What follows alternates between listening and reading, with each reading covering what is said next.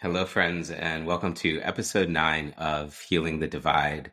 Today, I am joined by a dear friend with a background in law, political science, history, and also a very skilled and adept and seasoned yoga teacher and activist in so many ways that I cannot wait to unpack how she shows up in the world. Welcome to Healing the Divide, Paola Cala. It's a pleasure to have you here. Oh, thank you, Scott. Thank you for what you said. And thank you for having me. And yeah, I'm excited.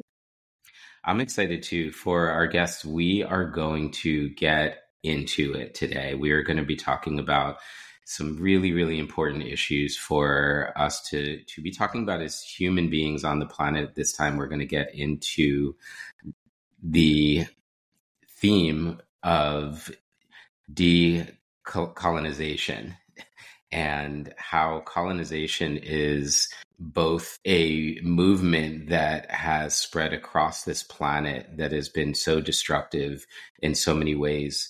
And I also want to get into the colonization of the human consciousness and how some of these ideas are so baked into our psyche and our identity that it informs the way we see, the way we speak, the way we think about issues. So we're really going to be peeling back the curtain and looking at life through the lens of not just the big macro philosophical perspectives, but the very human perspectives as well. So I'm excited to get into this with you. And Paola, I want to share a brief introduction for you. First off, in her own words, she comes from the heart of the world, Colombia, also known as the land of magical realism, a territory that has shaped her body and heart, but has also influenced the lens through which she perceives the world and from where her perspective emerges, shaped by the non-dualist essence of her ancestors that intertwines humanity with nature. In the dance against societal domination, political, economic, and social, she aligns with anarchism, advocating for individuals to relate in love, equality, freedom, and mutual support, and create societies where we all have sovereignty over our wills, abilities, social processes, and organizational forms. This vision extends to an ecocentric embrace where humanity is not separate, but an intrinsic part of the natural tapestry. Amidst the unraveling colonial paradigm, she finds inspiration within the cracks, spaces pregnant with possibilities for decolonial transformation. These crevices unveil glimpses of alternative realms where power is decentralized and communities harmonize with the rhythms of the earth. An ecocentric anarchism rooted in poetic resistance envisions a future birthed from equality, sustainability, and the liberation of interconnected spirits. Wow, that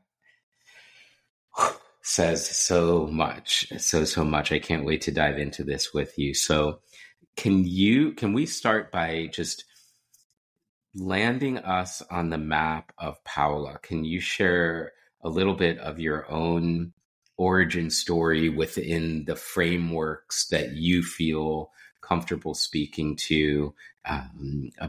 Help us understand not necessarily the what's of it all, that's your own private journey, but how you have come to believe what you have come to believe, how you've come to see the world. What are the influences that have shaped you to see things the way that you do? Well, like I said on my bio, I'm very shaped by, by the territory where I was born and raised. I believe that even the natural makeup, the minerals and the plants and everything that, where I grew up, also has shaped my desires, the things that I like. the stories that I grew up with,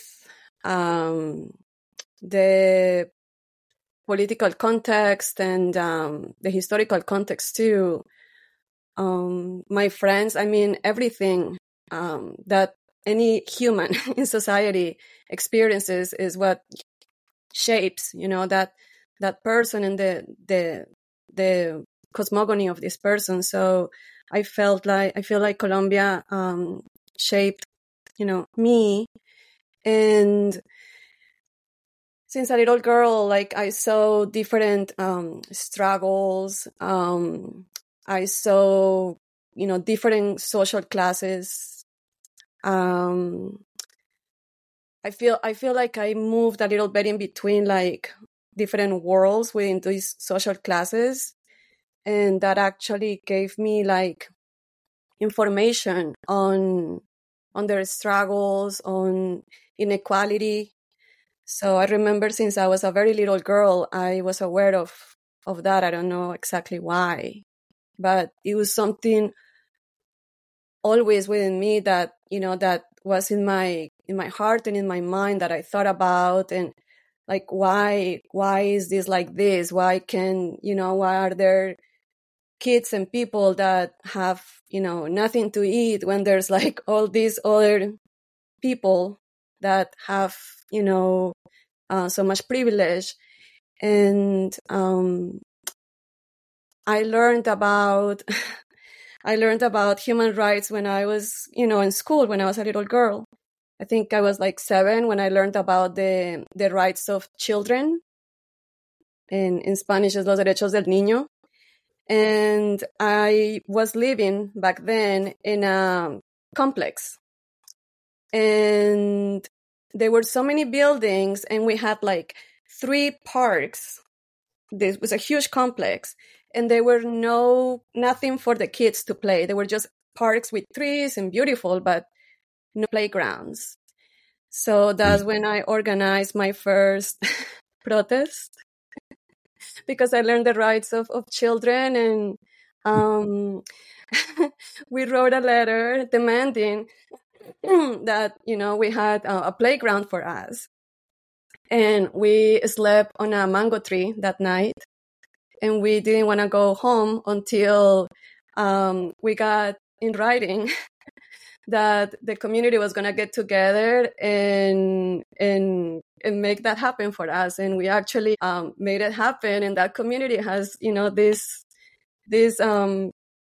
things for the kids because of that little thing. And I think that, like, planted the seed for so much more.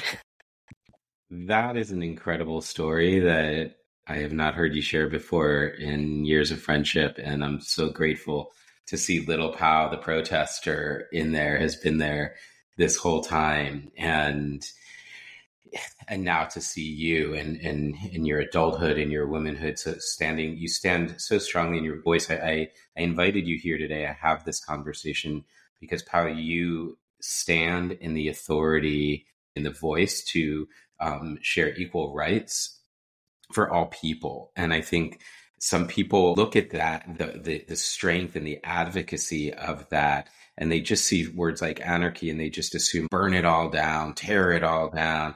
And I think there's so much more depth and so much more nuance to this conversation. It's important. The intention of this podcast is for us to have a conversation around healing the divide that exists on our planet. And perhaps, if not the largest perpetrator of that divide, are these large colonial projects that oppress the rights of the indigenous populations in these respective territories all across our planet.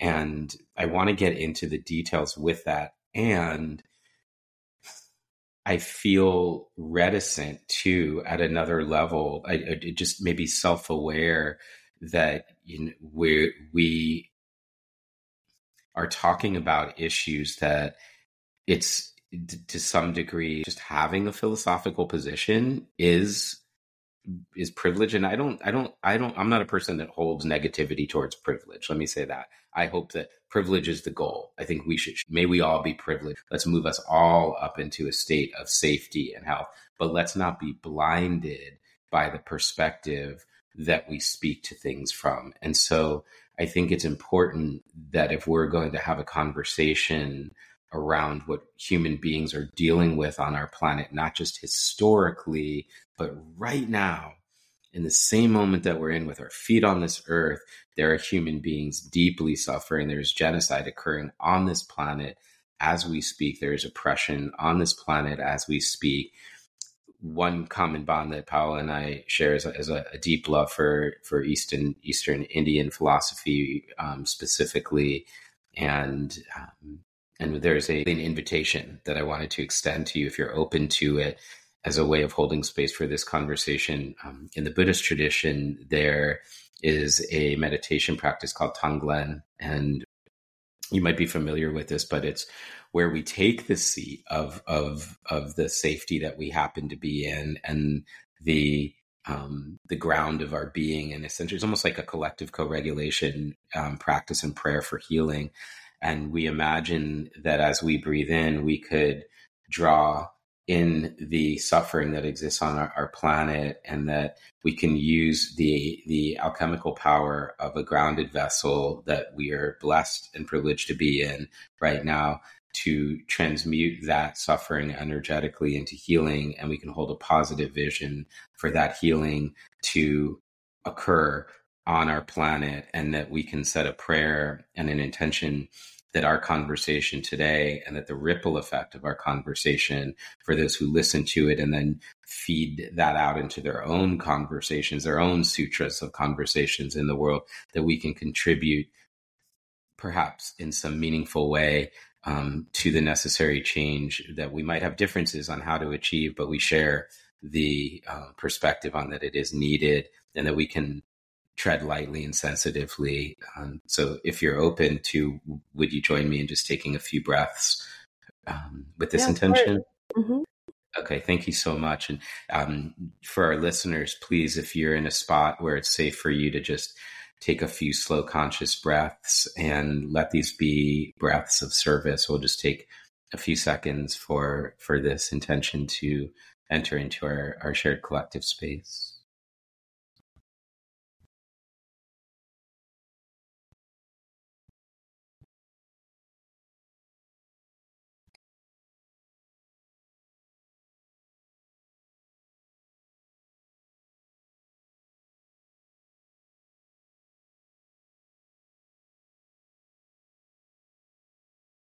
And so I thank you for that. And part of me, is just here to ask questions, to listen, to learn, to understand, to grow, to contribute to healing on our planet. There's a lot of things I don't understand. There's a lot of perspectives I haven't ever lived in before. And I hope this is an opportunity for myself and everyone to learn from the experiences that you have had, from the young protester, the playground protester in Colombia, to this moment right now. And with all that said, Paola, I wanted to invite this perspective in and get your thoughts on it. Are you familiar with the Carmen line?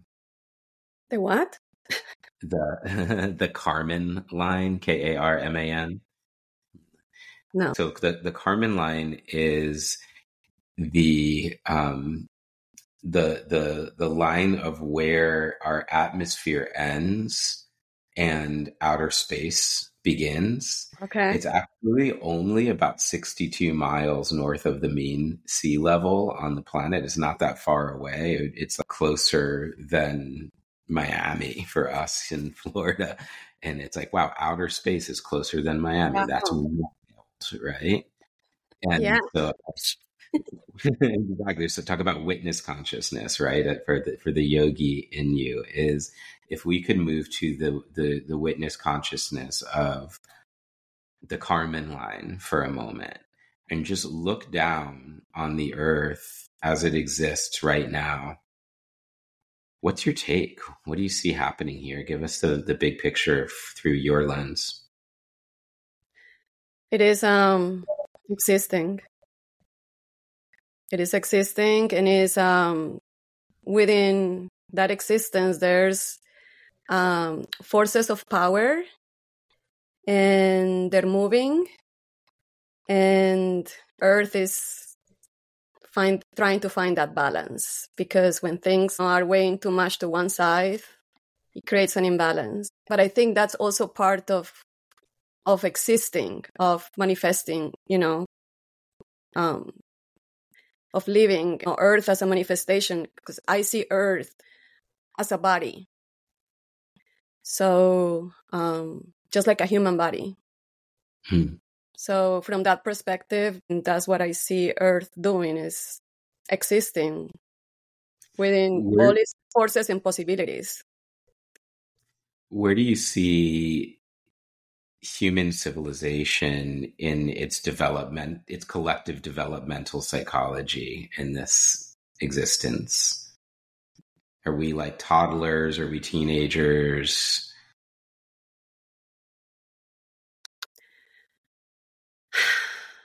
I don't know. It's hard for me to visualize it that way, because I feel like from our perspective, our worldview, like when people talk about like maturing or being teenagers or whatever, is putting a hierarchy. Like, for example, like children, they don't know enough, like they need to be taught. And like that's part of the actually anarchist critique to the system, that we impose and we actually kind of like form, shape, and help shape children's worldviews and minds. So for me, it's hard to answer to that question like that. Where I see humanity as I don't know.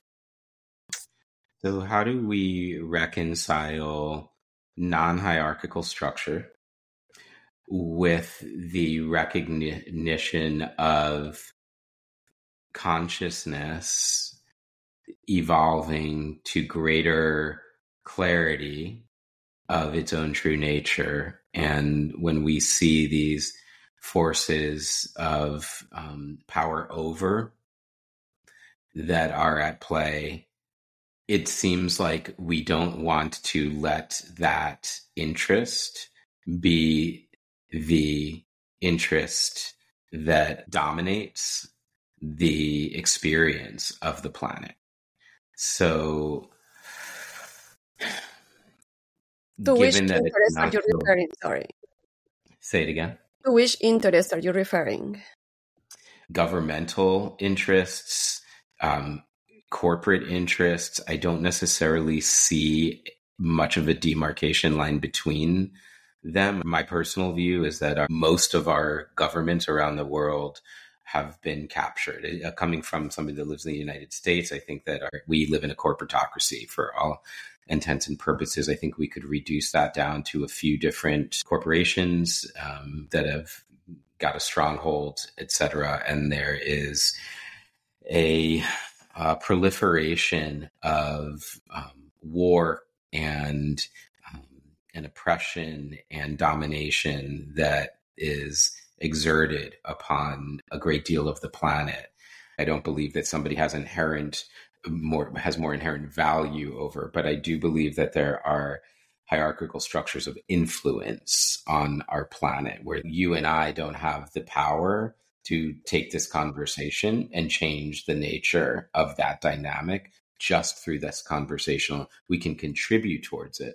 But if we had accumulated more influence, then my standpoint is that this expression of consciousness could bring more healing. I'd like to see it have more power, not as a power over, but more influence. And so what I'm asking is and put it in a different context if that one doesn't work for you. But when you look at the structures that wield the greatest influence on our planet, where do you see that in the lifespan of the earth? Do you see us as evolving beyond that? Or are we in our early, instead of making hierarchy, we're in our early evolutionary process? Are we having a midlife crisis and that's what this is? Because it doesn't feel like the wise elders are present. I get you. Okay. So I'm gonna sound super crazy. Bring it. I even see time not as like going one arrow out, like future. Um, I see it like as a sphere kind of thing. And this is just my own crazy like pals talking. I don't know. We could be like our ancestors could be the evolved version of us. Mm. Do you think? Do you see where I'm going? Like, so you know, through history, this kind of separation happened, where all the forces that govern the world, to say that, became like split into the indigenous and non-indigenous, the colonized, and the indigenous worldview. And I think is that separation, and in this side where we are in the colonized worldview, or what is called dominant worldview, we have fallen out and far from source, from earth, from nature. And I think that's what is causing all this illness. I feel like Mother Earth she's sick, and our consciousness is so not disconnected, because we are part of nature, but our lens is so clouded that we see that disconnection and we act from it, and we act like we are that. But at the same time, I see the indigenous people that have resisted for hundreds of years and even thousands. Like, there's indigenous cultures in South America, in my country, that have existed for 16,000 years, and their knowledge. So I don't know. Again, it's hard for me to answer the question, because I understand your question as like pointing one arrow, like seeing evolution as past, present, future, and I just can't see it like that.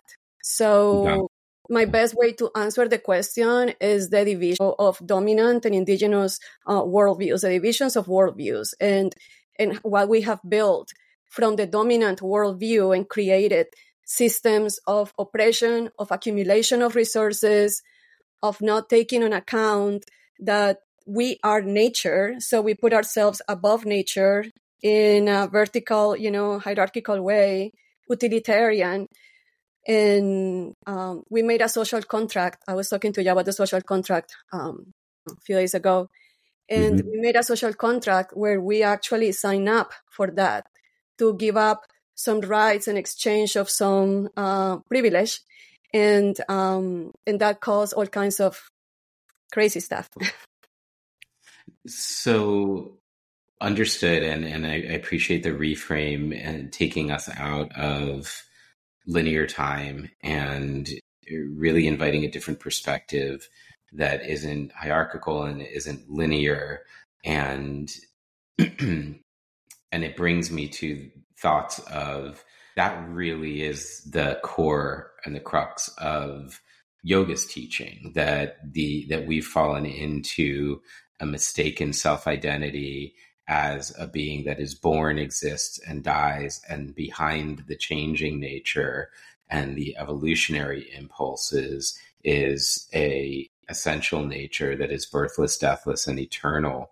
And when we operate from that premise of self, that's a shared premise, and that the recognition of that in one another is the ultimate expression of bringing out a life around us that is an accurate reflection and representation of the truth of the world as it lives and exists within us in the most fundamental way. And one of the texts that teaches this is the Bhagavad Gita. And there's a teaching in the Bhagavad Gita, a definition for yoga. It defines yoga, I believe, 6 different ways inside of the Gita. And one of them is yoga is skill in action. So what in your analysis represents skill in action within the context that you just described? Skill in action will be understanding that we are nature. And when I say understanding, is like literally see, water and trees and mountains as like living, because they are living organisms with the same, rights and wants. Even the want to have fun and celebrate exists within nature. So skillful action will come from that, like understanding, because when you have that clarity, your action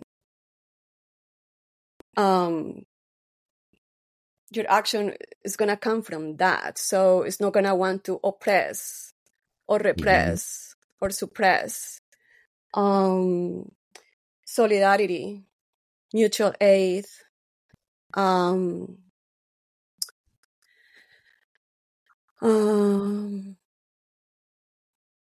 acting from a place where I want to cooperate and not compete. From where, if I need something, I take what I need, and are mindful of, living for the others. Cooperation. I already say cooperation, equality, and knowing that equality, when we talk about equality, is not about like everybody living in the same like colored house, and it's about equality of where you are in life, like what equality in not only in your rights, but in your the word you in your privilege, and I guess like privilege will be taken out of there, because it will be more like having your needs met, your basic needs met, because when there's privilege means that somebody, there's other groups or something else that doesn't have that, and then act from that. I think when the human beings have their basic needs met, they don't have to worry about that. Don't have to worry about what am I gonna search for food today, and I'm going hungry, and where am I gonna sleep, and not having access to water or clean air. And so once you have a life with dignity and those basic needs met, then you can explore your higher self, your talents. We're all so different. Our brains are wired different. And some of us are, not very good with speaking, but, good with something else. There's people that are gifted with, music and so many talents. And that actually brings to mind, like, the things that we value. In this dominant society, we have given value to things that are actually like very abstract and not real. I was talking actually this morning to one of my clients. She was one of the first judges in this country, female judges in this country. And she was talking to me about something that happened in the courtroom, where this man kept asking where was the judge with her being there. And he asked like 3 times. And so then she said, well, I guess I was the cleaning lady. I'm the cleaning lady, and I'm here to mediate this issue. So then he was like, oh. But then when she was talking to me about it, and she mentioned the cleaning lady, I was thinking, I'm like, why do these societies see the cleaning lady as something kind of like the judge up here and the cleaning lady here? The cleaning lady should not even be called the cleaning lady. I think that's kind of derogative. I feel like every person in society, whatever their degrees are, and that's why the comment I made when you asked me about my like background, yeah, because we have given more value to academic, to titles. When, if you have fun, like cleaning, like, and you enjoy that and you're good at it, like, you have to have some skills to do that. And those are just as valuable as the skills of a surgeon or, or the judge or whatever. Yeah, it's interesting. I think I land somewhere in the middle there. And it'll be fun to kind of parse this out with you. I see, first and foremost, a shared value between us, wherein having our basic needs met should be ideally a fundamental right for all beings. The fact that there are so many beings, so many humans on this planet right now that are starving, that do not have access to water or a safe home, that the economic social disparity on this planet right now is massive, and we have the resources to address this successfully. It could end by the time the sun goes down if we were not in such a dominant oppressive dynamic for a world. So on that, I think I don't have any point of contention. I shared agreement, and I think that's true. I think when we get beyond that, once we have established baseline needs, then I move to meritocracy, that I don't want there to be homogeny, because I think that destroys creativity, and that we each have different proclivities towards different things, and that it's vital for the health of a society for there to be incentivization there. And so I think I lean a little bit more that way now. You cut off for a while. I'm sorry. Where everything is equal, I think that destroys creativity, and there's not an incentivization for specialty and motivation. And so I actually appreciate that maybe for me, it would look a little different. There would be a baseline or a floor that everybody has, so nobody's falling through the cracks. Once you've established said baseline, then it's a meritocracy. So just saying that, like, we're not going to live in the same houses, we're not going to have the same things, there's going to be economic disparity. As long as everybody's fundamental is met, I'm perfectly comfortable with people having different lifestyles. Okay, cool. Okay. So then let me just finish this last piece before we go back to, because you had said something about the hierarchy. And now I disagree with the idea that that one job is worth more than another. At that point, I'm back to agreeing with you on that. I think, I've spent so much of my life trying to bring healing into people's lives. And there's people that have a lot more prestige, a lot more success in, conventional terms by Western culture standards. And I think that's sad. I think there's plenty of examples of the way in which we've assigned value to occupation, and that what we've lauded as a culture and lifted up and said, this is something we should all aspire towards, is bullshit in so many ways. So I think we need to be mindful of the floor. We want to be careful of what constitutes ceiling, and making sure that we're not saying this is worth more than that.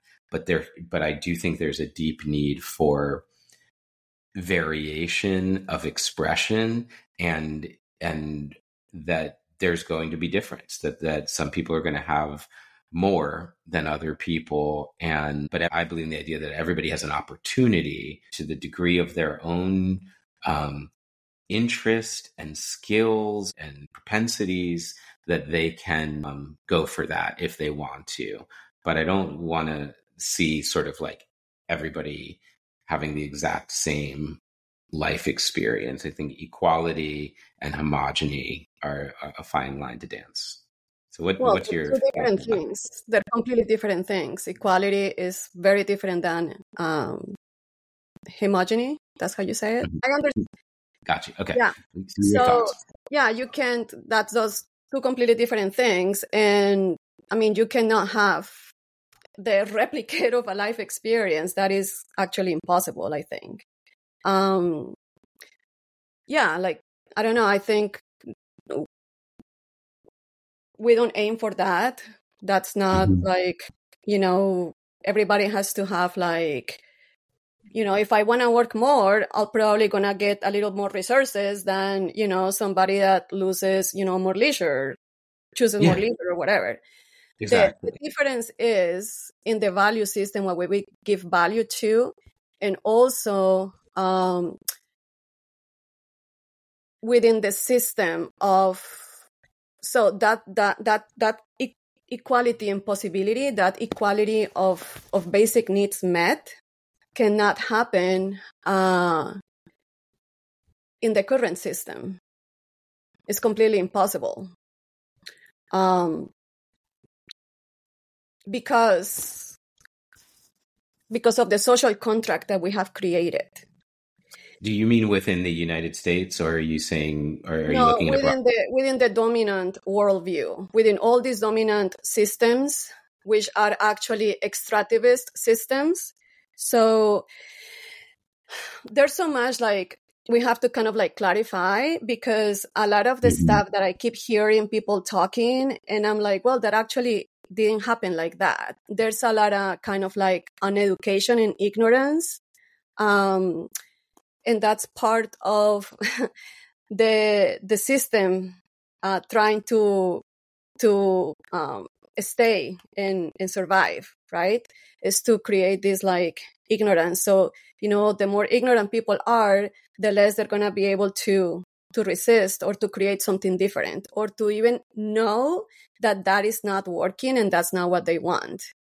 So there's a couple key things. The structures of power, private property, the concept of private property, the state, as this organism that guarantees the social contract of this modernity world or modern world.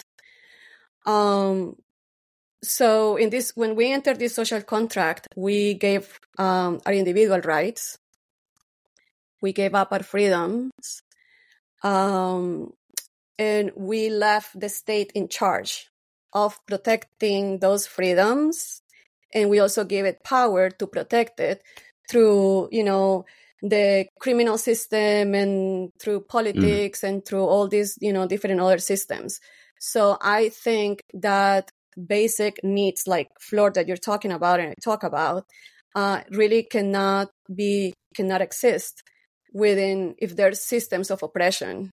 Sometimes it's hard to see that, for example, being from the United States and, only knowing this, people don't know, like you open the water faucet and your water comes out of there. You sit down and you have plating your food, but you don't know like which hands cultivated that and made that come there, and how much oppression these items that you're eating and how much destruction they're causing because of the way, it's not because you're eating food, it's because the way it's being handled. Because, we have clean water here at the cost of the global south. Not having clean water, not having water. We have so much privilege in the global north. So we don't think about those things. We don't think about, wow, like we are having all these cars and building all these things in here, and the materials that we're using for that are coming from the horrible. The thing that can hurt actually Mother Earth the most is extractivist processes. So mining is I was explained this actually by a mamo. Mamos are called the indigenous leaders of the Kogi culture, and he was explaining to me, like, imagine Earth is the body of a woman, and when you are mining, you're literally, it's like you're ripping through her organs, her vital organs. And there's so much suffering, not only material, but spiritual, that comes from that. So those things that we're not aware of. So when we talk about, private property and having all these privileges, it comes at the cost of another, people that we don't even sometimes that they exist. Like, we think about recycling, plastic is the way to go and that we're saving the earth. And I thought of that like for so long until, it has to go somewhere. And first it was going to China. Now it's going to the Amazons. And the clothing, everybody here loves to shop and, the TJ Maxx and all the bargains and all this stuff. And where does this clothes go? When people don't want to wear it anymore because fashion is moving so fast, it goes to the desert in Chile, to one of the most beautiful places on earth, and it's being destroyed. So, we have to, I like to invite people to do this exercise that actually exists within Buddhism, the Heart Sutra, and meditate on, sit down, and when you're going to eat, do a little research where your food's coming from. What are they putting on your food too? Because all of those are forms of control. We're growing as sick individuals because our soil is depleted. We are using medicines that nature gave us everything. Nature gave us medicine, wisdom, everything. And we completely denied the indigenous world, and we supplemented for this dominant kind of fake, reality that is just creating more death and decay. It's like this saccharine version of something real, and it's like the Truman Show, and we're just living in this fake representation of drive your nice car, get the good meal at the restaurant, and behind the curtain of colonialism is this massive amount of suffering of our people and our planet. And that's what I'm hearing you say. And I have so many questions. So I want to glean a better understanding of your worldview. I have an understanding of the dynamics and the dominator oppressive paradigm and how you see that. I'd love to get a little more specific. I think that we're throwing around some terms that are somewhat loaded for people. So maybe if we could lean into some of your political science background or understanding of history, if you could maybe create a comparative political framework. Sometimes we can understand something better by what it's not. And please also forgive my ignorance here too. But actually, don't forgive my ignorance. I welcome my ignorance. I'm glad I'm glad it travels with me. I travel with intellectual humility. I'm here to learn. But when I think about things like we live in a constitutional republic with a representative democracy, or at least supposedly so. Systems that are, and with a capitalistic economic structure, communism, socialism. Kat, sorry, can you repeat? I couldn't hear you. Sorry. Sure, that's okay. They're listening and cutting our signal, Paola. So yeah, I just want to look within a comparative political framework at other systems of governance and place this idea of anarchism on a map. I'm starting to understand that this is left end of socialism? Are we far lefting out here? And then, if so, I have lots of questions around that. But I did pull up this definition for our listeners of anarchism, and it is a political theory advocating the abolition of hierarchical government and the organization of society on a voluntary, cooperative basis without recourse to force or compulsion. Is that something that you agree with, disagree with? And I'm just going to I'm going to front load this with a few different questions that I have and just take the ones that speak to you. So in this system, how does it compare to other systems? And where people sometimes go, is anarchism socialism? Is anarchism communism? Let's clean this up a little bit and find it's a common thing. important. Thank you. I appreciate the question. So anarchism is not a system because it will that's a contradiction. It's a philosophical system.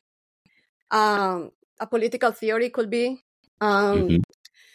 Anarchism has so many colors and so many shapes because of its nature. It's very adaptable. It's not a close-ended thing. It's not a finality. It's possibilities. So anarchism as a movement actually came at the beginning of the 19th century as a response. You know how when you explain the different yoga philosophies, they were responding to each other and talking to each other. That's what happened with the industrialization, the Industrial Revolution. Out of that, the social classes struggle, started to happen. The accumulation of capital and the horrible conditions of the workers. So the working class was born. And when this working class was born, they started questioning a lot of things, and they needed a revolution. They needed something for, because they were being oppressed. So out of this, it's kind of as a response of this new problem that colonialism has created and industrialization has created, the socialism and communism philosophies were born. And as a response to that, kind of anarchism was born. It's pretty cool. So they were just a bunch of people that, had all these problems, and they were very intellectual. They were philosophers. And they started, young Marx and, all these guys started, talking and thinking and coming up with, with solutions, because that's what we humans do. When there's a problem, we want to create a solution. So communism is actually the evolution of socialism. Socialism is kind of used as a transitional space to get to communism. In history, so this is one fallacy that I always hear people, oh, you're a communist, or this communist country. Actually, in history, there has never been a communist country or a communist state, because actually in communism, state disappears because social classes disappear. So it's impossible to have a communist state. What we had experienced are socialist governments and socialist states. Now, in socialism, there is a strong presence of the state. In communism, it's gone. I think communism is very ideal, and that was the critique that the anarchists gave as a response to. So if you look for the first international communist, it's really cool because there's Marx and there's Bakunin, who's an anarchist, and they will write each other letters, just like talking like this. It's beautiful. And they're just trying to figure, stuff out. The communists, what they believe is that there are, two social classes, the capitalist and the workers.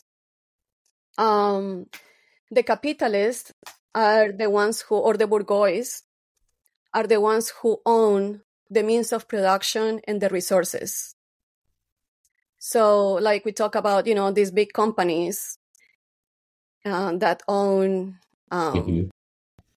are like, they shouldn't, but they have like titles on our land to be exploited. And they manipulate, they have their hands on healthcare, they own like everything. And there's the working class, who is kind of like stuck in a wheel, which actually Marx explains very well on his book, The Capital.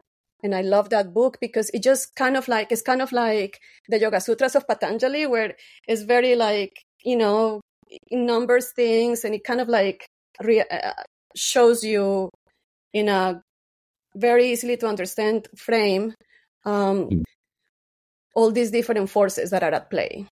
So what the communists want is to have a social revolution and to have the workers class be the ones that govern, that the state is there to benefit the working class. Why? Because in a capitalist system and in our current system, the state is to protect the needs and the privilege of the bourgeois or the capitalist. So I see it as like something that is the same. You're just changing shirts. You're just changing who's on top and who's underneath. Do you mean like in terms of elections within a democratic system? Is that what you're saying? Yeah, that's how, within that and within the communist proposal or the social proposal, like they want to be on top, but still a hierarchical is not satisfying everybody's needs. They believe they will, and that eventually the state will not be needed. But I don't believe in that like force of authority, and the anarchists, that was their critique to the communists and to the socialists. So anarchism came to be named as the left of the left. Because we criticize that coercion, when you are in any regime, it can be capitalist or communist or socialist, it's always going to be oppressive. We're gonna need the state, and the state is always gonna repress too the individual. When we talk about democracy, actually democracy is a lie in this system, is a lie in both a communist or socialist system, and is a lie on a capitalist system. Why? Because it's still giving, it's not participative. Democracy is representative, and within that representation, how can you call it a democracy when none of the so-called leaders, that are to be your representative in government, are really answering to your needs? They're supposed to work for us, the people, but they don't. They work for the interest of the owners of the means of production. So is that by means of an extension of the function of the system, or is that, do you perceive that as a failing of the human beings that are in power within that system? Do you see it as systemic and inherent? I see it as the system is like a seed. So Mm-hmm. either or capitalist or communist or socialist, because socialist would be a transition to communism. But there's a seed where, there's a seed within us humans to do amazing, beautiful life things. And there's also so much capacity for destruction and, and hurting. And we are hurt. So we hurt others. So when you put that seed and you plant it on a soil, that seed is just gonna develop, a certain plant, and that plant is gonna be, an authoritarian, hierarchical, because both systems tend to corrupt the individual with the illusion of power. You understand? I do. We talk about bureaucracy and corruption. So, for example, I think about Cuba and how, the history of Cuba and the need they had to create this revolution, because they were being, oppressed and completely raped by other countries, by United States and by other interests, and they were living in horrible conditions. So there was a need for this revolution. And actually, Fidel Castro, he wasn't even a communist. He didn't he just used socialism, because we're talking about, again, when the Industrial Revolution happened, all these new ideas came out, and the workers, the people that were oppressed, saw in that, because it was a lot about collective rights. They saw in that oh my God, we have these great tools to get rid of our oppressor and of our oppression. So it was his brother and Che and, other people that surrounded him that actually had those and that wanted to install, this socialist type of government in Cuba. And I also think that communism has been used as this phantom, as this tool to scare people, oh, if you don't this, we're gonna be communist. Or if you do this, or if you think this way, this is gonna lead to that. And people don't even understand what communism is. In the idea, is beautiful. It can be beautiful. There's things that, I don't agree with, but there's a lot that you can rescue from these movements, such as, like collective rights, which we all enjoy from these collective rights. I think there's so much possibility and beauty in struggle and forces, going on each other, because that also leads to other possibilities and to create and to find other forms of being and relate to each other. I agree. I remember the first time when I actually learned a little bit about what communism actually was versus the pejorative with which it was so carelessly bandied about as, this worst critique that you could offer of a society or a human. And I remember just going wow, that's beautiful. There were things I didn't agree with, and there's things I still don't agree with. And it sounds like you land similarly. And it feels like this is true for so many issues, actually. Like when we stop demonizing as a propaganda tactic, and we start to look at the actual intentionality, not the co-opting of the human participation inside of it, but what is the intention inside of trying to create a system like this, you can see that there is some beauty there. And maybe, yeah, there's something that we can, I don't want to, I realize you're using the word extract in a negative sense earlier about like mining the minerals of the earth, but extract Yeah, I got from these philosophical systems. And so I want to get into a little more detail. So thank you first off for the clarifications there: communism, socialism, anarchism, etc. So I did hear you say earlier that anarchism is not a structure. It's anti-structure. It's not a system. It's anti-system. It's a political philosophy, if anything. And so in this ideal, there's not a, am I correct in understanding that there's not a state, or is there still the existence of a state? No, there's no state. No, Actually, what anarchism seeks is the abolition of the state. the abolition of the state. Okay, that's what I thought.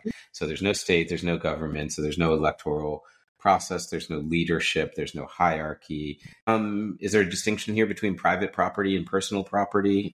So in anarchism, there's no private property. However, anarchism is very fluid. So what it proposes is kind of like create your have like freedom and autonomy as a society, as a group of people, to create, how you want to interact with each other and live based on your needs.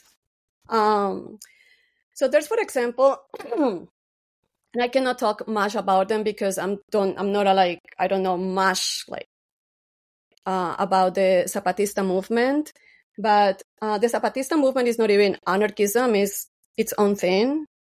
But a lot of anarchists love the Zapatistas. I love the Zapatistas because just the way they are, and it's a movement of indigenous people in the south of Mexico in response to neoliberalism, to extractivism, and to companies that came and completely violated their rights and was pretty much like ethnic cleansing for them. So they fall a little bit more into like communist style of government. And when we talk about government, it's not like government as we know it, but like way of like being in society.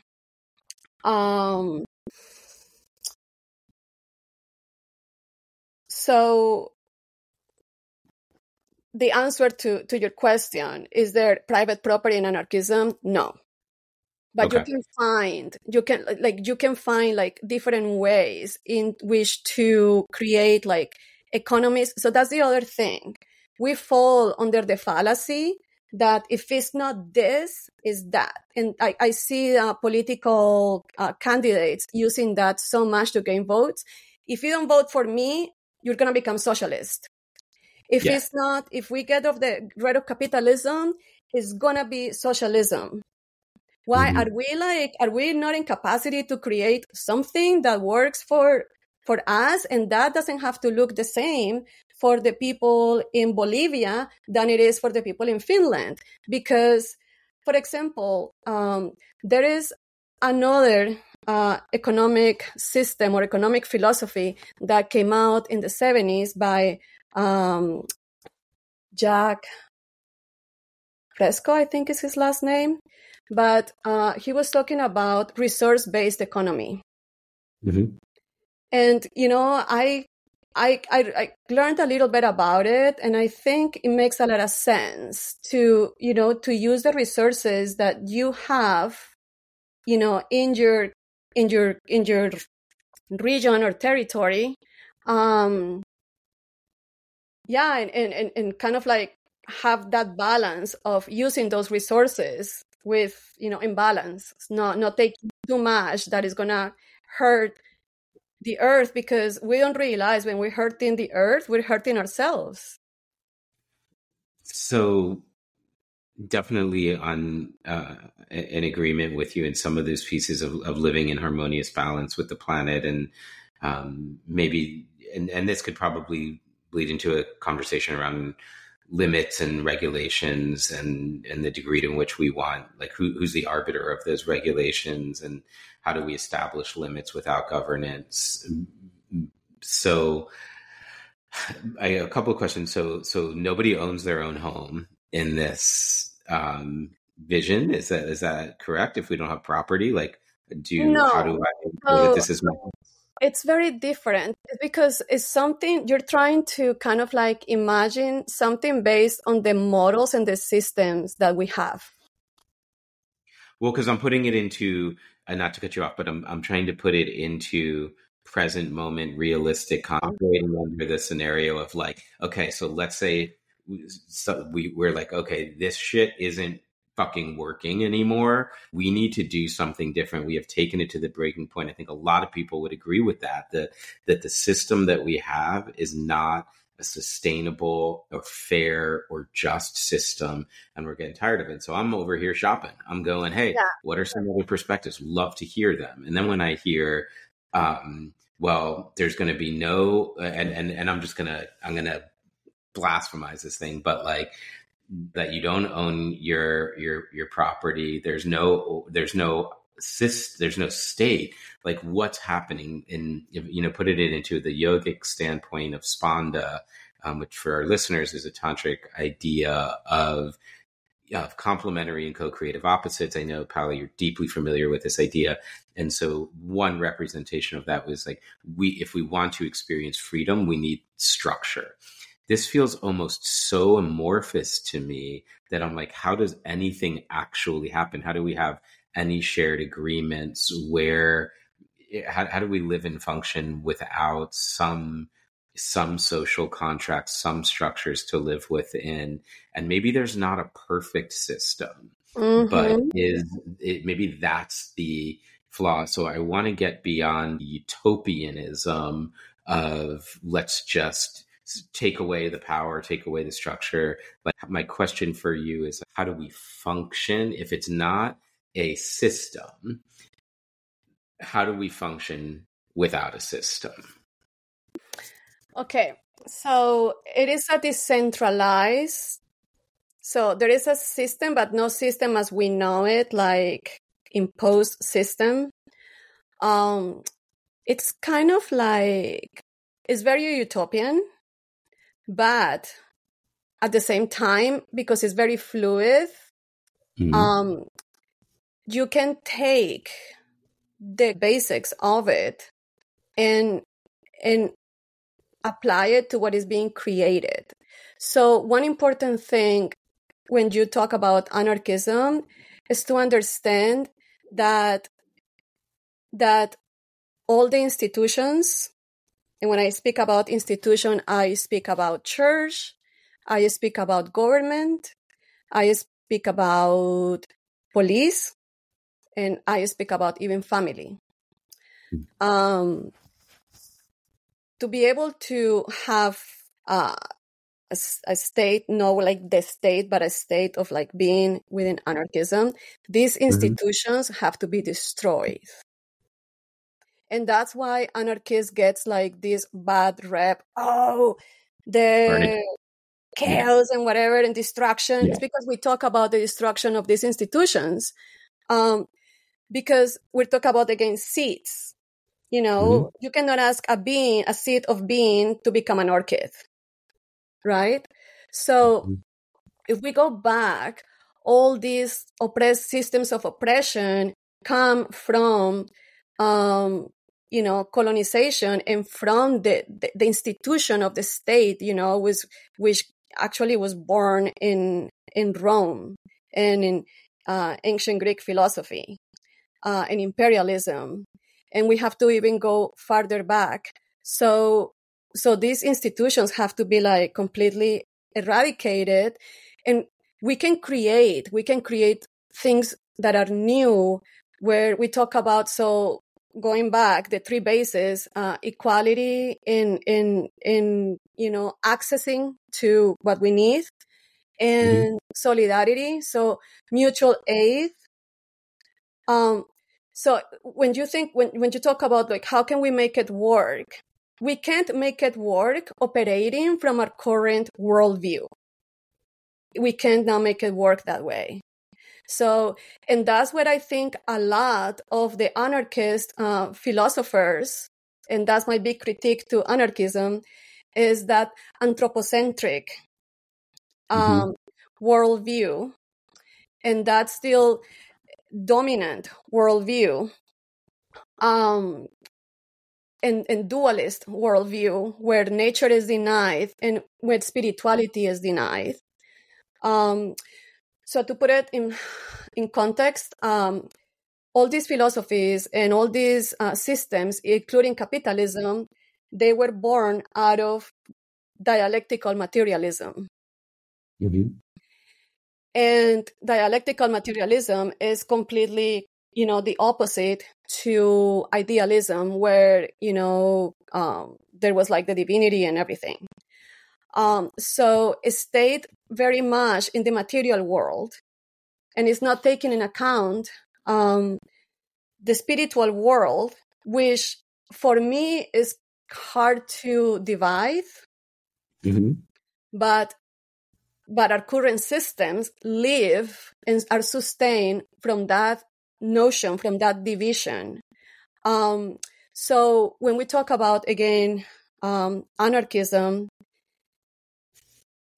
is a complete like let's get rid of this, like whole Shiva, like take it down, like destroy it, and make something new with love, with like caring for each other, caring for what really matters, which is life, which is, evolving as a human being and as community. So it gives like so much to your individual rights, but also it honors, our sociability and our need for each other. So yeah, I'm trying to answer. So if you're trying to like think about like anarchism, like completely like build an anarchist society right now, it's not possible, because we're coming from the colonized mind, and with the colonized mind, we can't give birth to this other world. However, if you look at the indigenous people, I'm not going to say that they are anarchists, but there is a lot that they are already doing and living within our dominant system, that still show us so many beautiful characteristics and of anarchism and to aim for. And nobody's saying that we have to become like them, because that's what like all these people, oh, do you think I want to live in a hut? It's not about that. It's about like, we need new social contracts.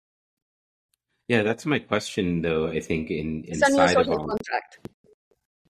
yeah, like what is it? What is that actually? Like, so we have not a state, but we have social contracts. Well, who's negotiating them? Like legitimately, not just like the people, but how does this happen? Who's getting together? Who's the person that's speaking? Who's signing the agreement? Who's agreeing? What if somebody doesn't agree? Who's enforcing the agreement? Isn't that the beginning of the organic necessity of a government? Yeah. So there could be a government, but not as we know it, not as the conception of government that we have. For example, there's different like kind of like examples of how it could look like. So federations, assembles. Okay. So within anarchism, democracy happens in a direct way. Versus a representative way. Yeah. Mm-hmm. Okay. And where people, they are all at the same level, so nobody can like, have more power on their votes or, whatever. This electoral college and like the electoral college and the super delegates and all the ways that they have like baked in ways to co-opt the electoral process. So the whole democratic process is a little bit of a, not even a little bit, it is a farce, right? And then, your vote counts more or less than somebody else's. And then they just collectivize it all into like your state. And it's like, yeah, what a mess. And then that doesn't even take into account voter fraud and things like that. Yeah. So are these then like, is there a larger body? Like, let's just take the United States, for example. So under this thought experiment, this is my thought experiment. This comes down, and anarchism is blossoming in its place, and in its ideal fruition, there is so I'm assuming a borderless, non-identifiable mass of land that we wouldn't call necessarily America. Like, we couldn't really put a title on it, and maybe, I don't know, you can speak to that. And then within that, there's either federations or assemblies that are operating, I'm assuming, at primarily local levels. And then I'm wondering, because of the nature of resource accumulation, how there would be any sort of federal, like, is there some larger umbrella, like, to ensure that this floor that is wanting to be assured of equal rights, that is occurring? Like, isn't this sort of this feels like the ideals of the beginning of America to me. It's like we leave the grip of the Central Church of England. We fight for our independence, and we start to go, okay, well, let's have the system of checks and balances. We're primarily a collection. We're United States. We're a collection of individual and subjectively sovereign states. We support freedoms of the individuals within the country. I'm not saying this has happened. And then we put forth our vote to represent who we want to represent us as close to as our local district, gets to go all the way up to DC and represent, our local district. And then that system interacts with at the state level, and then with not just the state level of governance, but the senators. And then they're interacting with the executive branch, the judicial branch, et cetera. So I don't mean in the way that it's occurred, because it's fucked, but in the way that it was imagined, it feels like a pretty incredible system. I feel like our Constitution is a pretty amazing document that's written with the ability for it to be amended and changed. I know you disagree with me, because you're thinking it's based on something that is got an automatic dominance hierarchy embedded into it. But I don't see how we can have structure in the anarchistic system. That's what I'm having a hard time struggling with. So I'm hoping you could the antithesis defended by anarchism proposes the creation of institutions by free agreement. Okay, that's what I'm looking for. Let's get into that a little bit. And by association of, the citizens, or, in the community, the individual.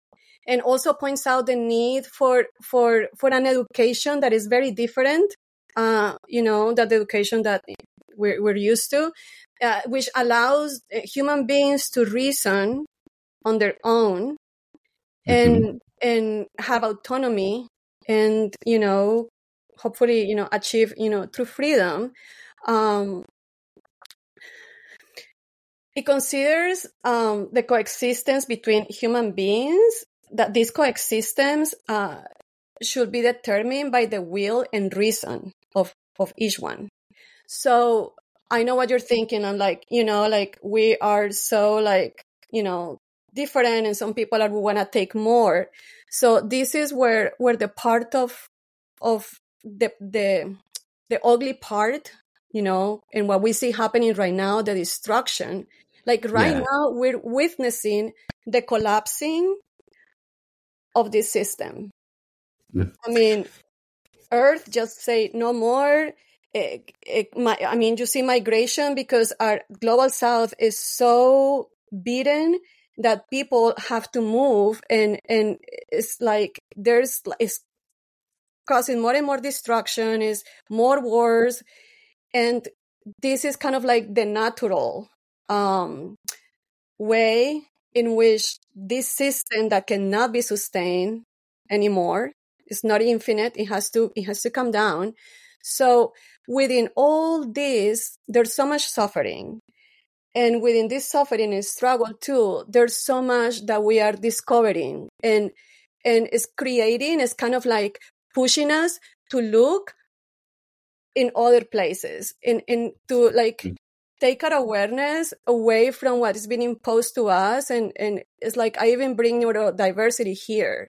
It's like kind of like, it's an invitation to have more of like a neurodiverse look of the world, because this shit is not working. And so within that, I don't know if you can tell, like when I talk to young people, and I'm not, I'm going to say every young person, but I see so much wisdom and so much like desire to do things different, to create something different. And that's actually another part of anarchism, which the shit has gotten so bad that people are finally getting to be like, okay, let's take a look of this and figure this shit out and just try something different. We don't know how it's exactly going to look like because there's no finality, but we're in this together and we're going to do it differently. And you see like other other postures. It's like another rhythm, like we're used to like this beat, and there's another beat that is beating differently. There's, it's kind of like it's disabling the structures.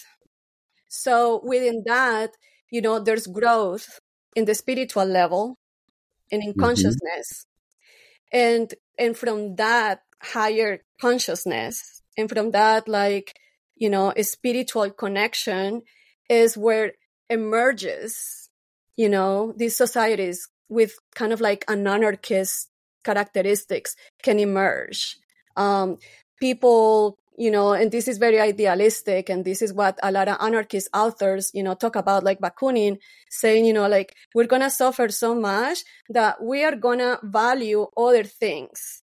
Like when we're on the other side of this, we're going to begin to value, each other and other things more than private property, or more than like having just so much more accumulation. Like how much more happiness can $1 million bring to a bank account of a billionaire?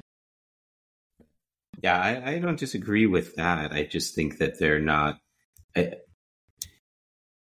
So at one level, there's identification with materialism.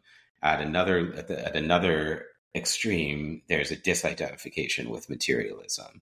And then as you pendulum to center, there's the capacity to have material possessions and objects without identifying them, just as a means of enjoying existence. And that to the degree that you worked for those things based on the values, the monetary value assigned to the exchange of goods and services, you were able to accumulate or inherit those certain things. And if you're not using that as a way to negatively impact somebody else's existence, I don't personally see so much of a negative there. And so I see there's more, like, for me, it's like taking it in. I'm challenged by the idea of like, how does it function? Like, that's where I keep coming to as I'm taking it out. I start to think like, so we have this agreement, right? Like we have a shared agreement based on something, but there's always going to be a degree of variance within the consciousness of the collective. And so without these safeguards, what happens to the person that steals, to the person that kills, to the criminals? Are there not laws that are enforced? And how does that piece work? You're having a hard time understanding this because you're still looking from the lens of what you know, of thinking like if somebody steals, it's because there must be a horrible human. No, I don't think they're necessarily. I'm not saying that.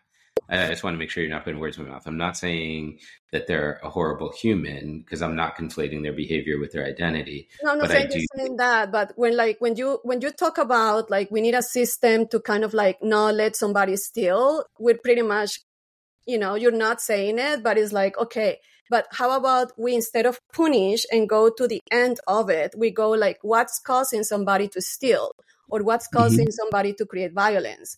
So is the systems of inequality and oppression. So again, like we go to the very floor. When there's basic needs met, a lot of the societal issues we experience right now are going to disappear. I'm not going to say going to disappear, 0% or 100%, like they're not going to be there. But a lot of it is because of, the way we're brought in, like we're raised, like the concept of authority, the repressed individual, the repressed gifts that we like, the person that has to go to a job that they hate because they have to bring food to their plate, and they finally blow up, and we live on this like, so it's impossible for you to be able to see something if you're like not looking at what's causing all these other issues. And what's Yeah, causing these issues is, a colonial paradigm where, anarchism doesn't say that you cannot enjoy the fruits of your labor at all. Like okay. that is there. But it's like, we don't need a repressive system or institution to coerce somebody because of something they did, because society in anarchism is very different. Right now, we're in a society that where just a handful of people are accumulating resources, and that's causing so many issues. And this very system continues to stay in power because of the same issues we have, because these issues we have, it doesn't allow us to come together. It doesn't allow us to free ourselves, to emancipate ourselves. So, again, this current system is falling apart, and within the cracks, are other ways that are being created and that are looking to satisfy the needs, of the individual and of the communities. So these communities and individuals can flourish. And that we don't know how it's going to look like. That is up to, and that's part of the autonomy of the communities.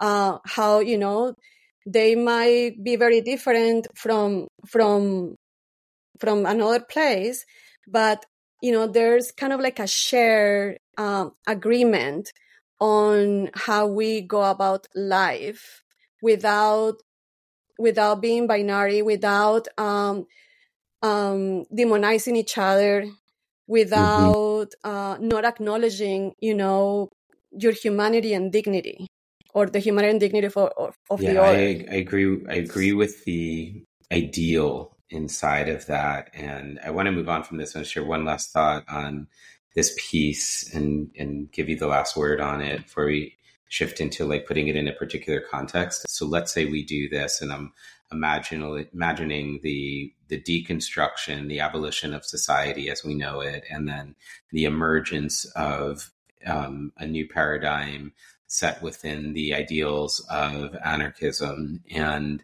I am admittedly nascent and somewhat ignorant in the nuances of what this really means and looks like, but I'm curious. I'm deeply curious, and I I keep feeling that you said something earlier, that there's something sort of implicit within the seed of the human psyche, that power over dominance, hierarchy, structure. And I would imagine this is quite a conundrum that we have. This is sort of like the decolonization dilemma in my mind, that when you open up this new potential, that seed will begin to act. And while the group may have an agreement over here, there is going to be outliers from that group. And while it sounds great on paper in first glance to say, so cool, let's get to the heart of why you committed this crime, I think that's actually really beautiful. I think that our system that is so deeply punitive in its approach right now is falling short of what this could look like. I agree with that. And I don't see every time somebody commits a crime, there's like counseling. It's starting to look like San Francisco in my mind, like where it's just like, I'm going to go steal stuff and it's not going to matter because there's not consequence. And I think that we need those things in order to actually protect the value that is agreed to.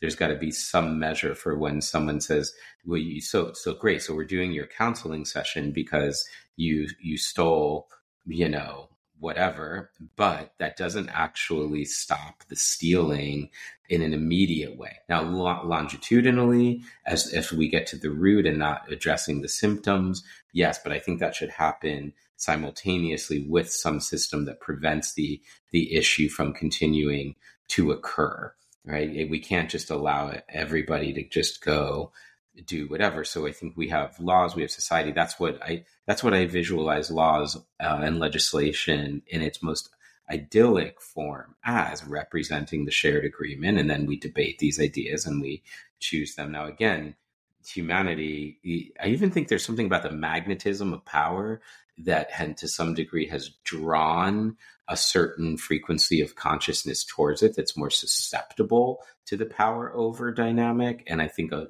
question that maybe I'll give you this question is, how does healthy consciousness coalesce around power? Change the word power if you don't like it, to influence, but impact. How about that? How does healthy consciousness coalesce around impact without resorting to the tactics of violence that people that are in power now will use to defend it? Does this make sense? No. How does healthy consciousness, how does a healthy being or a healthy group of people create the shift? So I'll put it into a context, because they're not just going to politely, if we say, guys, it's time, like, I wrote a nice poem, I want to share it with you, I hope it connects to your heart, and if so, can we change the structure? And I do understand your point that, like, because the system is steeped upon a consciousness of separateness, it will fall, and the system's falling in real time. But to me, that's almost like, it's not fast enough for something that's being called anarchy. I feel like it's actually moving kind of slow. It's almost like waiting. It's beautiful in the sense of, like, I'm waiting for this thing to come down. But in the meantime, there's lives being lost. So putting it in context, to get more granular, largely colonization occurs by means of genocide.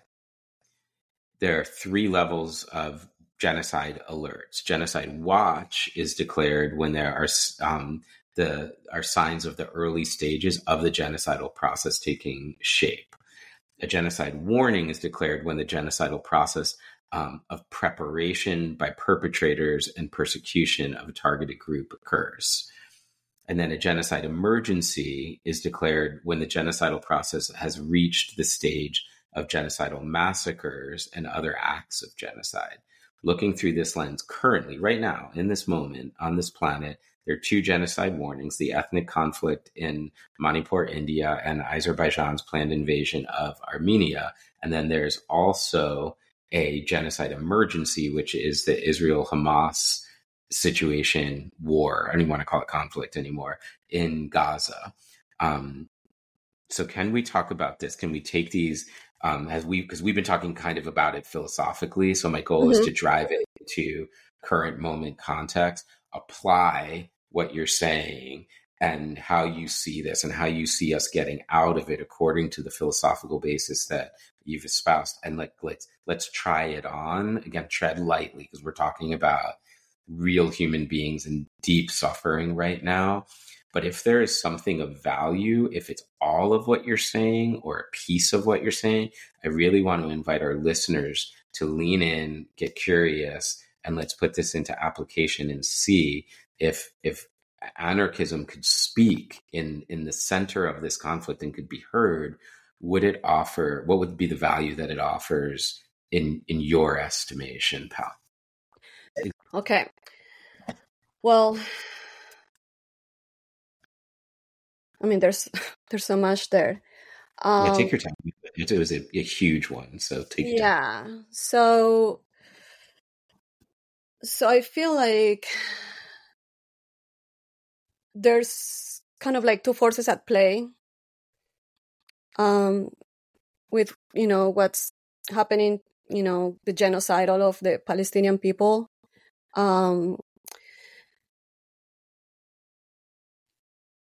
We're seeing the true nature of, and we're seeing also the kind of like the effects of colonialism, of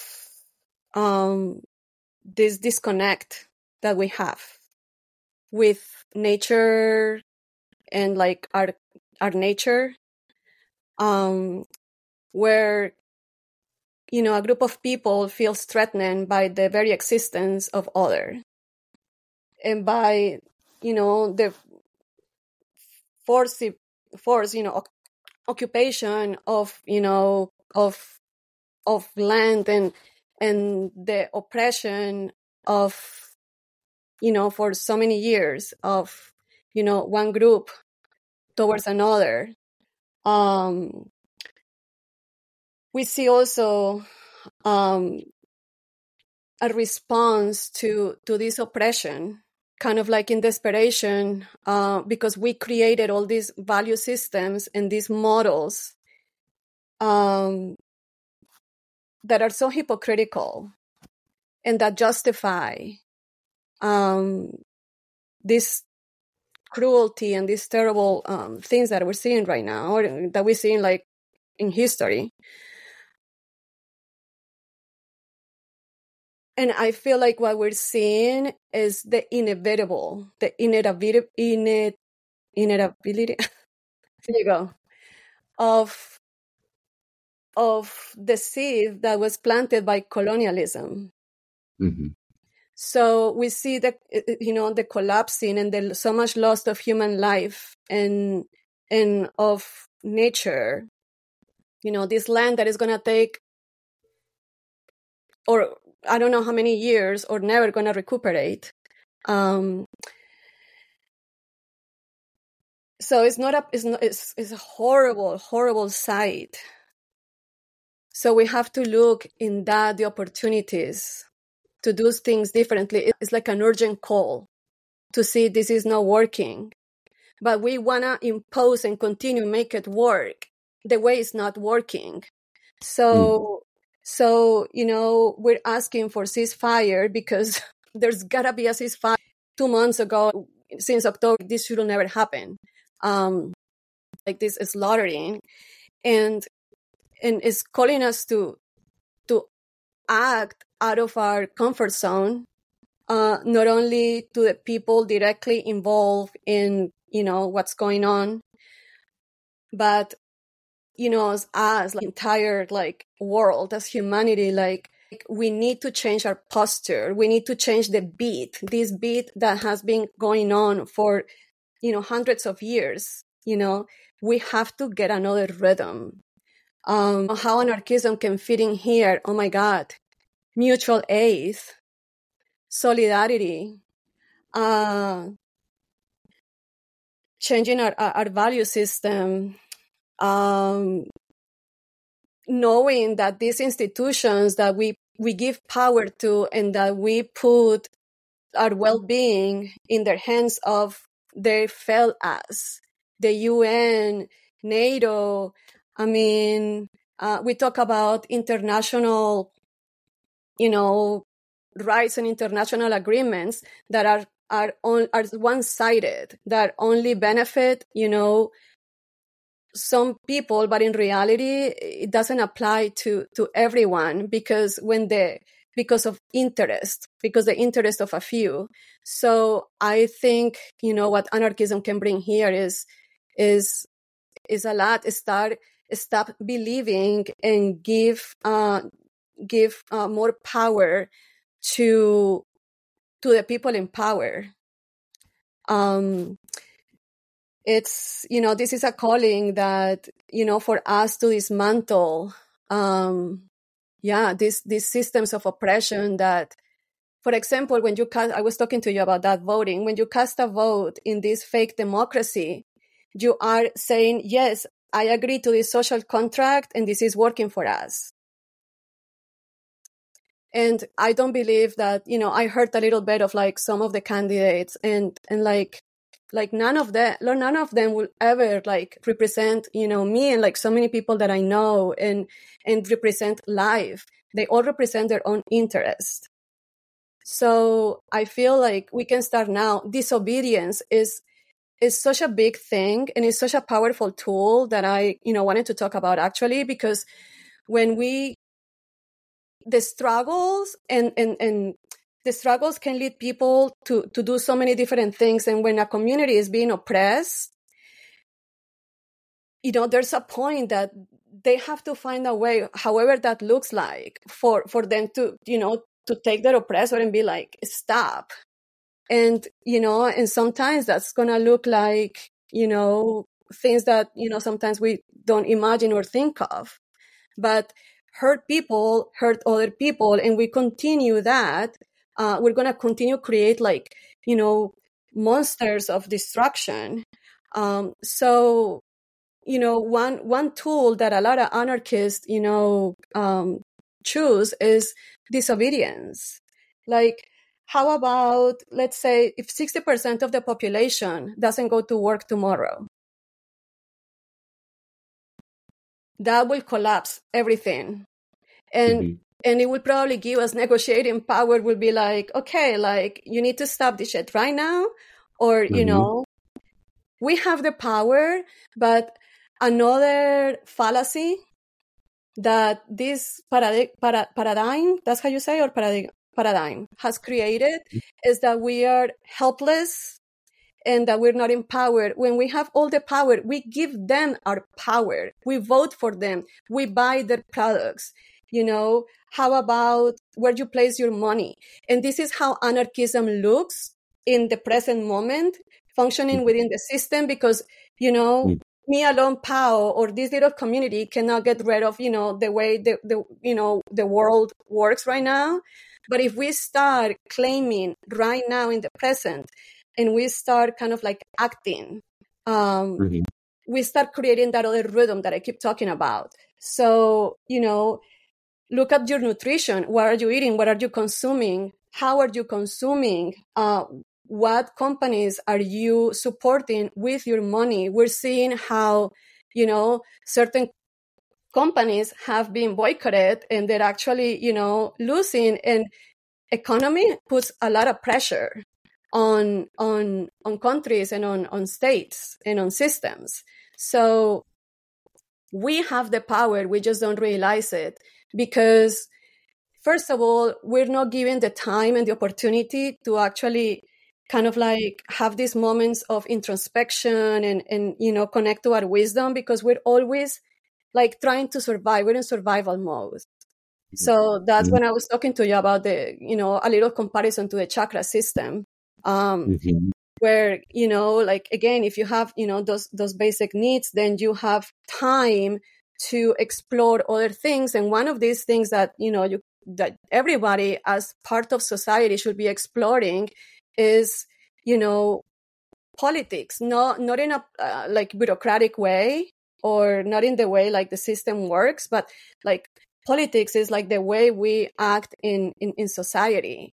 So a way that we can start kind of like embracing this anarchist, I guess, calling or philosophy will be, being more autonomous, like not really doing your research and not like letting, the media that is always taking a narrative. Mm-hmm. I mean, there's so much you can be doing, advocating for collective ownership and management of resources. And just being like sweet and soft and good for each other, like helping one another. There's a bird in Colombia that I forgot the name of the bird, but this bird creates houses for other birds that don't have the capacity to do that. So we see it in nature. And this is another invitation of anarchism, is to like kind of like observe nature and the system, how they work, like the solidarity that exists within nature. And that's something we can do right now. And that's something that I see in anarchists, like people that, identify themselves with this philosophy. They're all about, mutual aid, like communal, you see this in Colombia a lot, communal, like potlucks where everybody contributes, and there's so much that is created out of this public assembly. So I don't know if that responds your question. Yeah, I want to share. You talked about the sort of unhooking ourselves from the screens, the way we consume media, the need for creativity, art, poetry, thinking freely, supporting each other, helping not just voting, not just in the political structures, but in the lifestyle choices, how we spend our money, et cetera. So I had written something, and I was wondering if I could share it with you. Sure, love that. Okay, thank you. It's a poem. It's called Politrix. The thing about the Politrix that gets me the most is the illusion of choice, the powerlessness of so many voices crying, screaming for change against a deranged system with too many problems to list them, like a partisan delineation of choice, bedrocked by a two-party system with cable news mouthpiece talking points, parroted by constituents complicit in co-opting their own voice. When a people believe they're sovereign and free, but they're just repeating the points that they heard on TV, perhaps we need to revisit our own history. To illustrate the point, let's revisit 1913, when we handed over the power to print our own green. Now we borrow against a debt that could never be repaid. Our citizenry lay slayed in favor of a corporatocracy that has stolen our freedom. Our human rights lay bleeding on the floors of foreclosed dreams at the hand of a spineless machine keen on perpetuating the need to always want more. I abhor a thought system so rigged in favor of a few, while the rest of us clamor just to make our way through. So while these special interests persist to fund these campaigns, we can point fingers. What else can we do right now at this charade called super PACs, throwing sacks full of coin behind a hidden wall to make sure their man gets elected and their clandestine issues protected while our democracy falls? And all this goes down against the backdrop of a flawed electoral college and the gerrymandering of districts that restricts us from choosing a candidate on election day that reflects the true will of the masses. So with spirits defeated, so many people sit home on their asses like, do you want the bigot on the right or the puppet on the left? Our system bereft of truth in favor of a false juxtaposition that we call red and blue, and we fight with each other, distracted from the truth, while our youth are fed images of these colorful scenes on the screens, making them actually want poison for breakfast, and we let them digest this genetically modified crop. So big farms stay rich. Now where they're bitch, the food gets us sick when it could be used to heal, but instead the school lunches serve a meal that will ultimately lead us all to the clinic, where we will stand in line for a dose of medicine to heal the symptoms of a broken system while the root cause goes untreated. A nation defeated, unconscious of its own demise, because it's so caught up in the guise of looking good on the outside, but the inside has taken a back seat. seat. So please, let's not keep repeating these same delusions, these intrusions into a nation, a world that lost its way, beheading a person for thinking a different way, denying someone the right to marriage because they're gay, walking into a church and ending people's lives, or going to a festival and pulling out an AK and choosing to end their lives because of how they choose to pray. And I sit here and I look at this and I pray every single fucking day for me and for you and my children and your children and their children, and hopes that maybe we can turn this thing around. And maybe I'm crazy, but I'm holding out hope and I'm doing my part because I believe in the power of you plus me, the color of we, but we desperately need to turn this thing around. So choose wisely where you place your votes, not just with your ballots, but with your dollars and your decisions, because in the end, the future we are writing holds no luxury of revisions.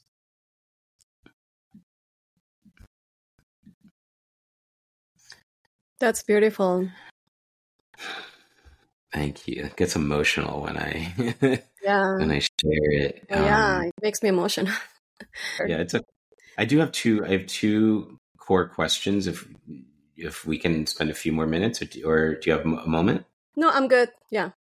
Okay. So a couple of things that I wanted to hit on, just getting a little nuance, and we can flash around them and you can knock them out fast.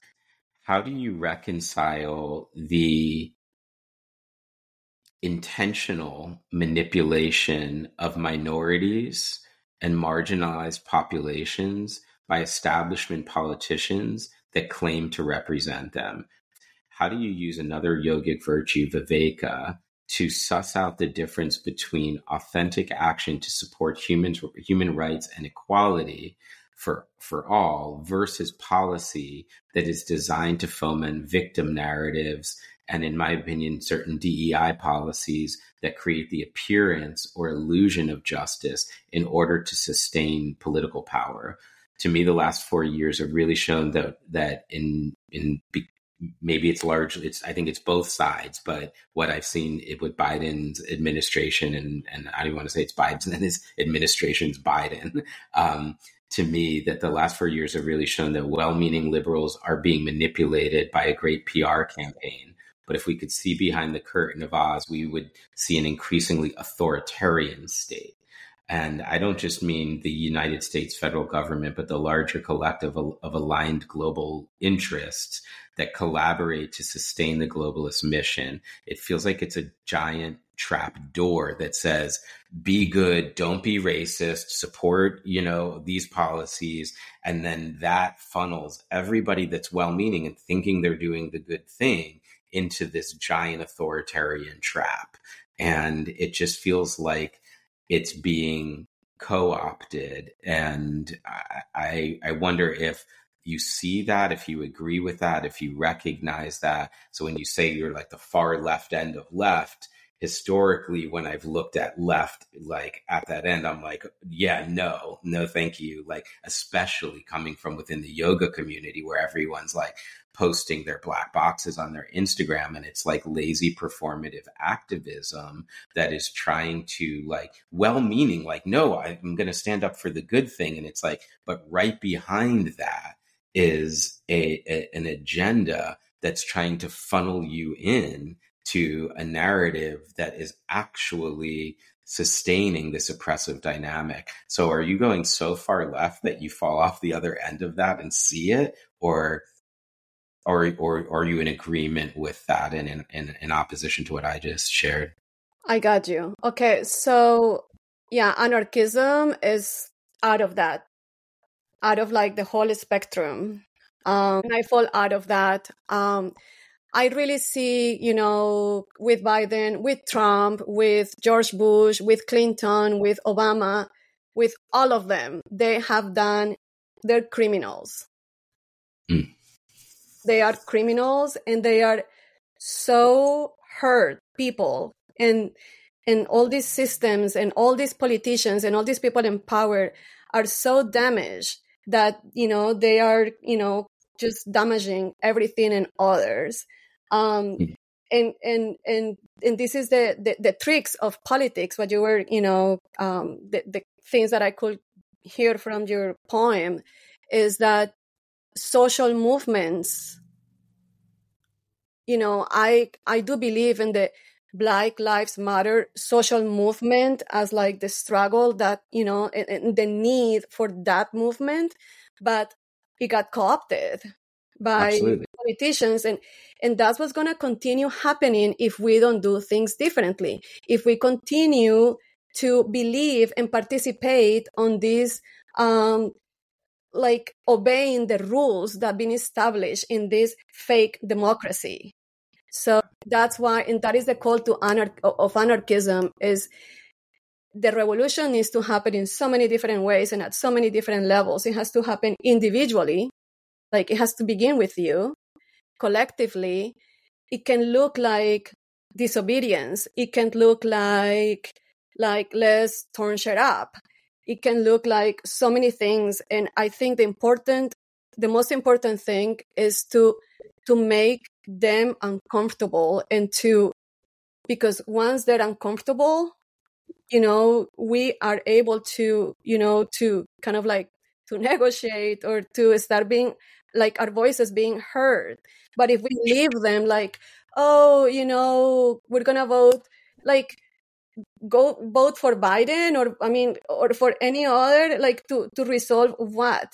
And one thing very interesting about these systems of oppression is that they will give society just as much as is needed, so society does go full rage insane and be like, you know what, fuck it all, and let's turn this everything down. So that's how NGOs, that is actually the function of charity. It's make up for where the state falls, because the state has an obligation to its citizens, which doesn't, like in reality, the state doesn't how you say, like it's not abiding by what they, by the contract. It's not, people are hungry, there's no education, people are sick, there's wars, there's all these things. But people continue, society continues to believe in this system and continues to function within this, two-party system, and under the illusion, like even when you call the left, that is not really left. There's no United States. Like, yeah, I don't see it anywhere. It's all about, capitalist and benefiting the interest of the few, and in the meantime, we're here like killing each other and just causing each other so much suffering because we still believe that they are the saviors and that we need to be saved. We don't have to be saved. So I know we're tight on time, so I'm going to kind of push through a couple of last questions that felt really important for me to share with you. Okay, so do you perceive a delicateness in creating a world wherein interdependence does not unintentionally become centralization? By this, I mean that it seems to me that so much political, ideological divide is a friction between the sovereign rights of the individual and the recognition of being a shared collective. And so often the collective persuasion bleeds into totalitarianism rather than interdependence, and the individualism bleeds into separatism. And the result is that innocent people bleed literal blood because our consciousness continues to really clamor for the chasm over the nuance. So what is your thoughts on how to negotiate, if you consider that a delicate balance as well? It's like, here's all these independent but interdependent voices saying that we have to see through to what's really happening here. We have to see the establishment at work behind the veil of all of these issues that you've presenced and pointed out today. And then there's this imagined collapse. And in its place, there is this core ethos of interdependence. But the nature of interdependence is connected. And the nature of connection, as soon as that's identified as a web, it's first and foremost an easy target from the establishment. So it has to maintain its own separation, if you will, in order to sustain, if that makes sense. Once the interdependent allyship, that federation, that agreement occurs, it seems to me that it becomes susceptible again to become centralization. Like, so much is dependent upon the frequency of the consciousness of the individuals that are operating within it. So, again, this new, wave of, society or communities that we're talking about cannot be created from the current dominant worldview. So getting out of that, once you're not in that worldview, what's created, it's not going to have so much of that like burden to become authoritarian or centralized. You see what I don't know how to explain is like you can't create something different if you're still within the same worldview. And yeah, so, when I don't like to talk about like individuals having higher consciousness, because I don't think an individual possesses higher consciousness, or I think is an individual process, but it's also a collective process.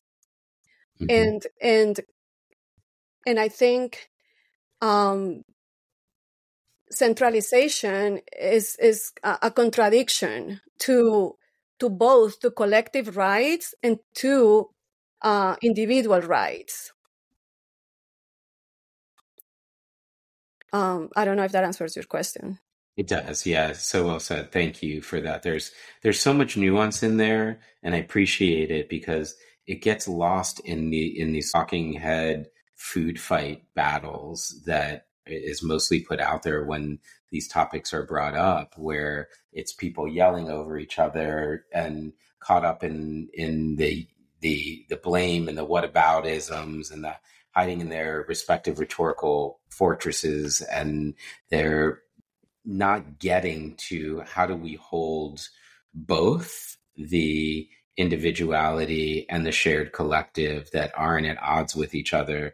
And the nuance that I heard from within what you shared is that the seed of the consciousness itself that recognizes interdependent nature is not susceptible to centralization by virtue of its recognition of interdependence. So I think that's really a powerful point to consider in terms of the delicateness, which was the heart of my question. And then I think just for all of us that, not to create frictions and adversarial dispositions between our concern for the collective and our concern for the individual, that we're a collective of individuals. And there's an aspect of experience where our individuality matters. And while we're individual, individuation does not imply separation. That there is the nuance there is that we are distinct, but we are not divided. And when that recognition dawns in our psyche, which it always is fundamentally dawning from if we're going to go back to yoga, the Purushic perspective, that it's not self, it's not us that are waking up to the truth of our nature. We're always already awake. It's the conditioned mind that is waking up to what it truly is. Came across a beautiful verse inside this book. Last night we were studying in our 300-hour teacher training. It's called the Viveka Chudamani, and it's a text by Adi Shankara. This commentary is by Swami Chinmayananda, and I realized I just threw a bunch of Sanskrit out to listeners, but I'm not saying that for any other reason, not to confuse you or anything, but to honor the sources from which our information is given to us. I think that's important for us. And so the text and the teachers that contributed to this, and the commentary said this about how we move from the inculcation of these imprints on our consciousness, the colonization of our consciousness. And it used the metaphor of, imagine a tank filled with water, and water is the nature of consciousness itself. And then on top of the tank, there's this moss that is collected, and then the moss sort of obscures the nature of the water, the presence of the water beneath it. If you were to look down upon the tank, you would see moss and not see water.